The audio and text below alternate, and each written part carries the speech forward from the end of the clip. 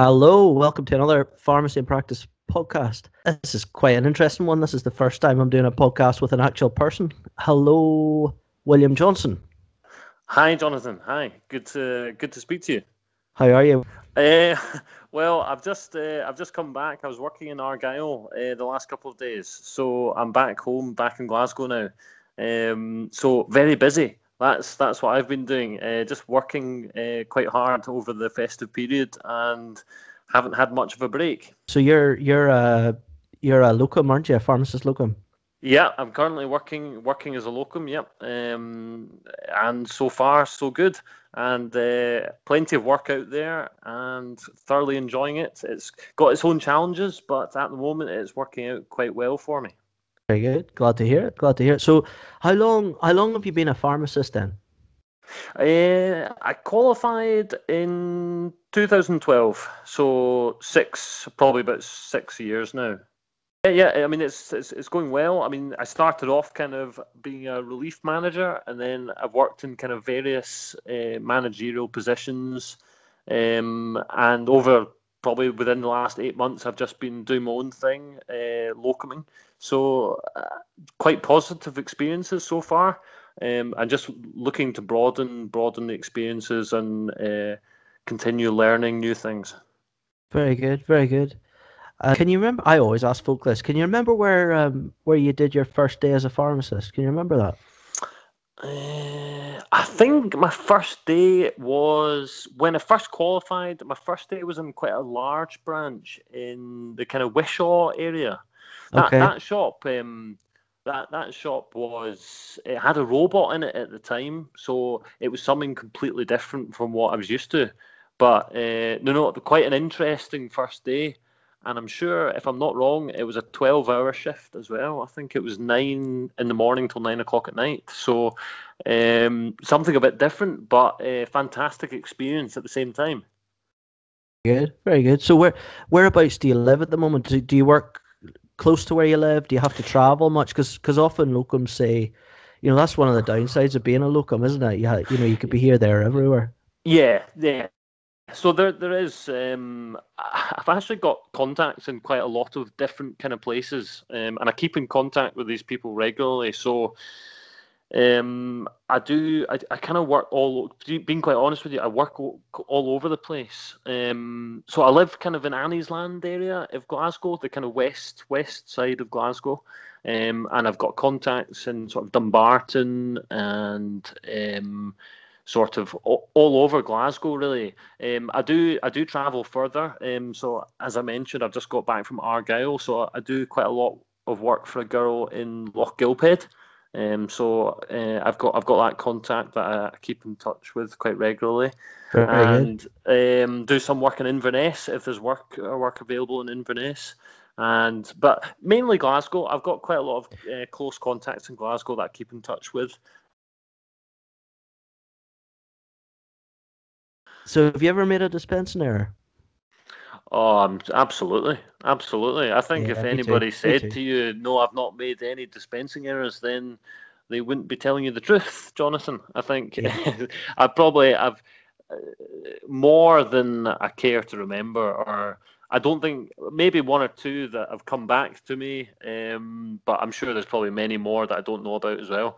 But to be honest with you, yes, I've made Yeah. a dispensing error, and I've probably made a lot more than I think I have, but No, not. I But I mean don't to know. show. I don't know of any patients coming to harm. So that's the positive that's come out of that. I don't know of any patients have come to harm as a result of an error that I've made. No, definitely, and just to show solidarity, of course, and I agree with you. If any pharmacist sort of claims they haven't made a dispensing error, then well, how can they say that? Because it's the dispensing errors that you don't know that you Yeah, that maybe you need worry to worry about. about. So Yeah, I don't think absolutely. nobody goes to work to do a bad job. So Absolutely um, correct. Absolutely correct. and what do you think, like, as a locum? I'm quite interested in a locum's perspective on the state of Scottish pharmacy. What do you think? Um, that's a very, very good question. I think I don't think pharmacy. There's not much money around at the moment. There's not much money around in the NHS. Hospital beds are very, very expensive, and GPs are totally, they're worked very, very hard. There's a shortage of GPs, so I think we're at a stage now that we need pharmacists to skill up. They really need to skill up and add more value to the NHS, and I think that is probably an independent prescribing qualification, to be quite honest with you. So I think probably the future definitely lies in managing long-term conditions on the high street, being easily accessible, speaking to patients, getting them in, keeping them out of hospital, and just GPs to be dealing with stuff that's very, very serious, and giving patients that accessibility. So running clinics on high street pharmacies, I think that's going to be the future, to be honest. And the dispensing side, I think that'll be delegated. It should be delegated to more technical staff, accredited checking technicians, and people like that who are more than capable of doing that work, of sort of accuracy checking medicines and dispensing. I don't know much about dispensing on industrial scales, like with robots and all that kind of stuff. Not too sure about the economics of how that works. I know they do that in America, and I'm not sure how that's worked over here, if it's been a success or it needs to be thought about again. But in terms of how pharmacists can add value, I think it's reducing the workload of doctors, and I think we can skill up and take that work with an independent prescribing qualification. So I know you've got an independent prescribing qualification, Jonathan. So yeah. I know you probably use that. I don't have that qualification at the moment. I think that's probably something I will work towards. But for me, I think in community pharmacy, that'll be the way that it goes, and probably quite quickly, quite quickly. Definitely. Well, the moves are afoot. I think there's 50 odd prescribers away to be trained. But yeah, there are barriers though. There's stuff like, it's just daft that we don't have access to the records and yes. Well, that community. is true. That's true. That's absolutely true. I know there's one health board that I worked in quite recently that the patient group directions are fantastic. There's lots of things that you can do over and above what you can do in other health boards. Flucloxacillin for skin infections. There's more sort of stuff coming through. Pharmacy first, very, very good. So patients don't have to go to the GP to get stuff, antibiotics for urinary tract infections anymore. I think that's great. I think they can come to us. That's just improving the accessibility. It's improving the patient journey. It just makes healthcare so much better, so much more accessible. Yeah, no, that's really interesting. There's a interesting story recently I did about the emergency hormonal contraception and whether there needs to be a consultation. What do you think? Because in other countries, I was interested to read that I think America and elsewhere, it's available over the counter without a consultation. So that type of thing. Sure. What do you think of that? Do you think it's necessary? It's an excellent question. I was working with a pre-registration pharmacist yesterday, and we had quite a long discussion about emergency hormonal contraception, because the sheets that you're supposed to work through, for me, are very, very in depth. And I think if I asked every question on it, I would be in the consultation room for 20 minutes, half an hour. And as you know, you don't have that amount of time to be spending with one patient. So for me, I think a consultation is reasonable. I think it's a good idea to have a consultation, because I think there are things that you need to educate the patient about. In an ideal world, the patient would read the information leaflet themselves and understand it themselves, but I think you kind of have to judge the situation, and educating the patient about how they should take it and when they should take it and that kind of stuff. Side effects and that kind of thing. I think that is quite important. So for me, I think there should be a consultation, absolutely, but just not maybe quite in depth and in detail as some of the patient group direction sheets sort of tick box type thing expects you to do. Yeah, well, certainly. So the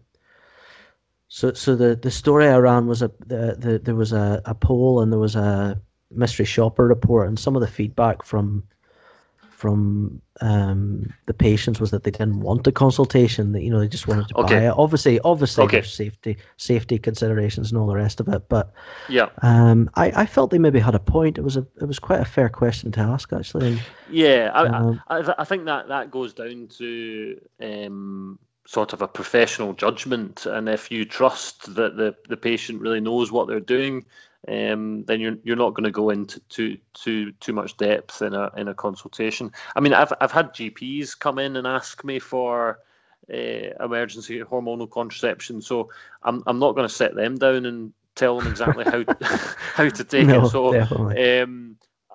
again, professional judgment. If somebody doesn't want a consultation and they say to me, "I know what I'm doing with this," I'm 9 times out of 10, I'm just going to trust their judgment and understand that. And is there pressure in community pharmacy, or is it just like easy peasy? No. There's pressure. Absolutely, there's pressure. Yeah, there's pressure because first of all, the businesses need to survive. That's one thing. Mm-hmm. A lot of people will slag me off for saying that because a lot of them do make lots and lots of money, but they're only making lots of money because they're on a huge scale and they employ lots of people, and the money is made in different ways than actually, providing the service.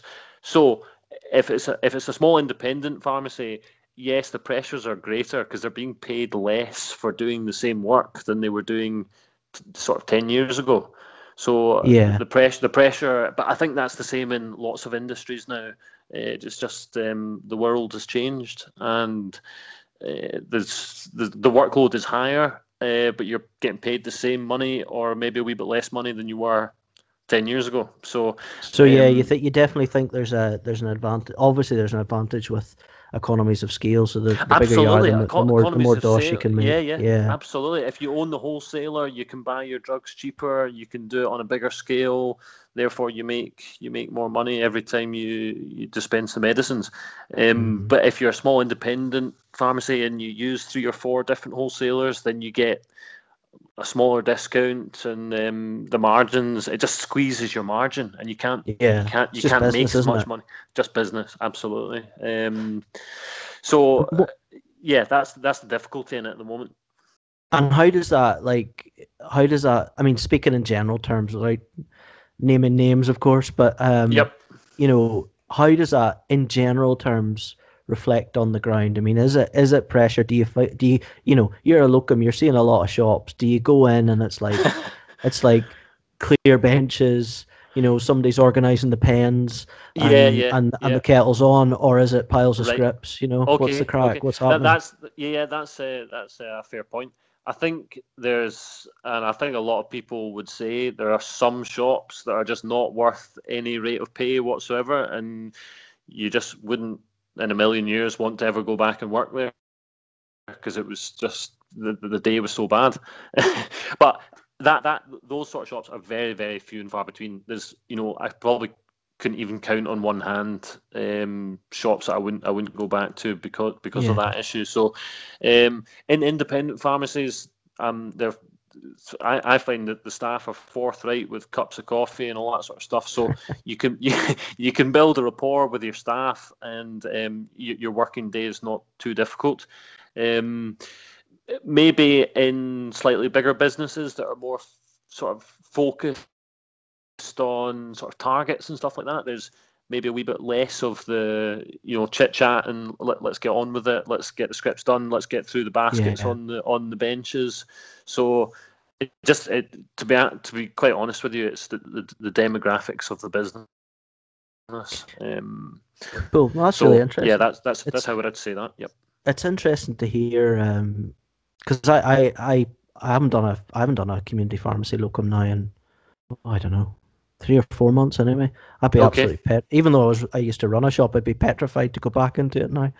Yeah, well, I think if you're going back to somewhere that you've been before, then that sort of anxiety is not there, because you know what to expect, who you're working with. So once you've built a relationship and you can maintain it, then it's not really an issue, especially if you can work with them and they can work with you. I think it's probably what you say a fair point. If you're going to a new shop you've been to before, then I'm sure there will be a wee bit of apprehension in the morning driving to work. But I don't know. I'm kind of not going back to the same. I'm not going back to many new places at the moment. I've kind of got sort of steady work with people that I worked with for a while now. So, but building new relationships and new contacts is all part of working life, isn't it? So I think definitely. at some point there will be lots more contact, new people to meet and work with. Cool. What's your I feel it's a bit of a rude question, but I'm going to ask it anyway. Okay. What's a good rate? We have to talk about rates, but I can't speak to Locum and not talk about money. Okay. Because you're self-employed. It's, we're not a charity. Let's be honest. Come on. Yeah. So what's a good rate? Okay.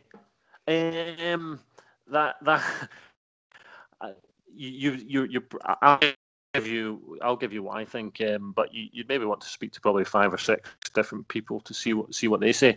I think if you're working with independents, and I enjoy working with independents, then they'll set the rate, and I don't want to upset them, because I think they're brilliant to work for. So if I was working for an independent, it would probably be £22.50 per hour during the week.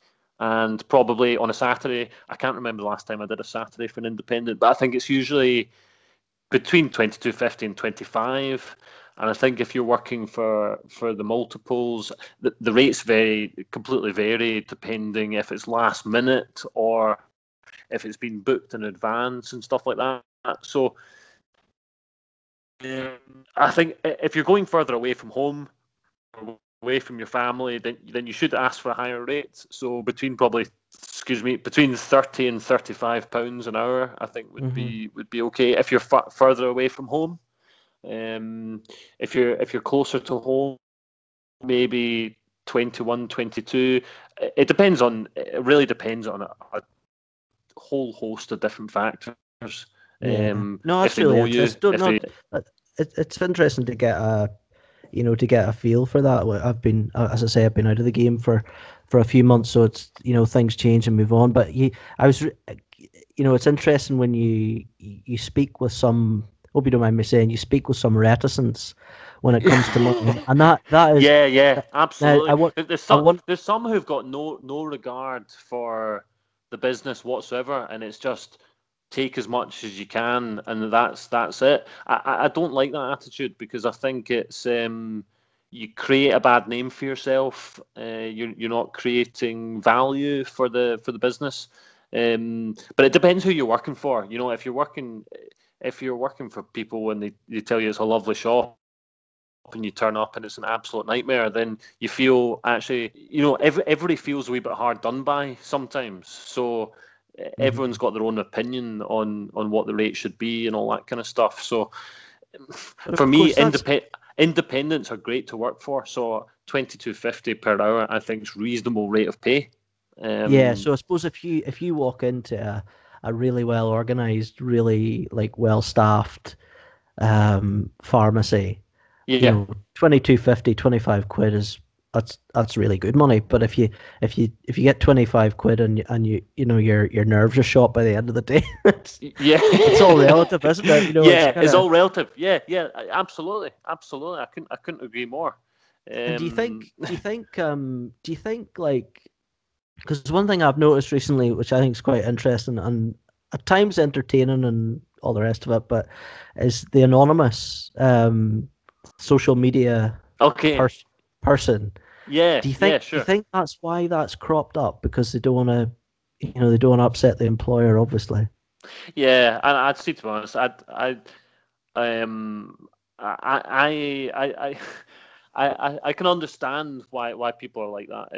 I've not got anything against that at all. It's everybody needs to earn a living, and people want to be paid well for the work they do, and I don't have an issue with that at all. And I think if people want to be anonymous, that I don't have an issue with that. That's no, I agree. As long as that's not for that, that's not there's no skin off my nose. And if people are getting higher rates of pay than for doing that, then that's good for them as well. I mean, I don't have an issue with it. But I think you need to be careful. I mean, you can't go around saying things that are not true, or bad mouthing other people and stuff like that. That's not acceptable. That's not acceptable. Yeah, well, I suppose the GPHC. I mean, maybe somebody listening will correct me, but it's pretty hard to regulate an anonymous pharmacist, I guess. But yeah, absolutely, yeah, absolutely. But anyway, I totally understand why, and I actually, empathise with why folk need to be anonymous. It's a tough old world, and there's a lot of stuff needs sorting out. So anyway, what's your? I agree with you. I would say locum pharmacy is not perfect by any means. I would if anybody told you it was perfect, they would be lying to you, so to speak. So it does have its ups and downs. It's not an easy game. So that's one thing I would also say. What just to change the subject slightly, what's your advice to the next generation of pharmacists? I would say my advice to the next generation of pharmacists is make sure you skill up and do the independent prescribing course, because that's the way it's going. And that's the way government are going to remunerate businesses and individuals. It's going to be all about keeping patients out of expensive hospital beds. So if you can manage, people are living longer. They're living longer with chronic conditions. These chronic conditions must be managed, and they must be managed in a timely manner. And to do that, you need to have the people on the ground in the high street, so people can just walk in and get their stuff sorted, make sure all their blood parameters or whatever it is can be easily monitored in a sensible way. So you've got to have the people with the right qualifications in the pharmacies to offer that to the patient. So any pharmacist coming through now, I would be very surprised if they weren't going down that road to decide what sort of stuff they'd like to prescribe in what therapeutic area. I think that's something that must be thought about. I think that's the way it's going. And say I gave you a couple of $100,000, would you buy a pharmacy? It's not going to happen, mate. But I think. Yeah, okay.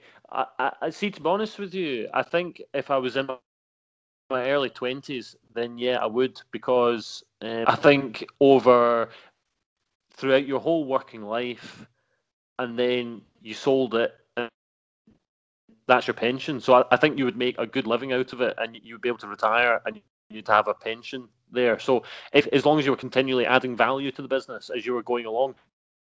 You certainly, I'm pretty certain you wouldn't go out of business unless you were useless at running it, which I'm sure that wouldn't be the case. So to answer your question, if a bigger organisation didn't come up and offer more money for the business, and I was able to get it, and it was in a decent location, absolutely, I would buy a pharmacy, no doubt about it.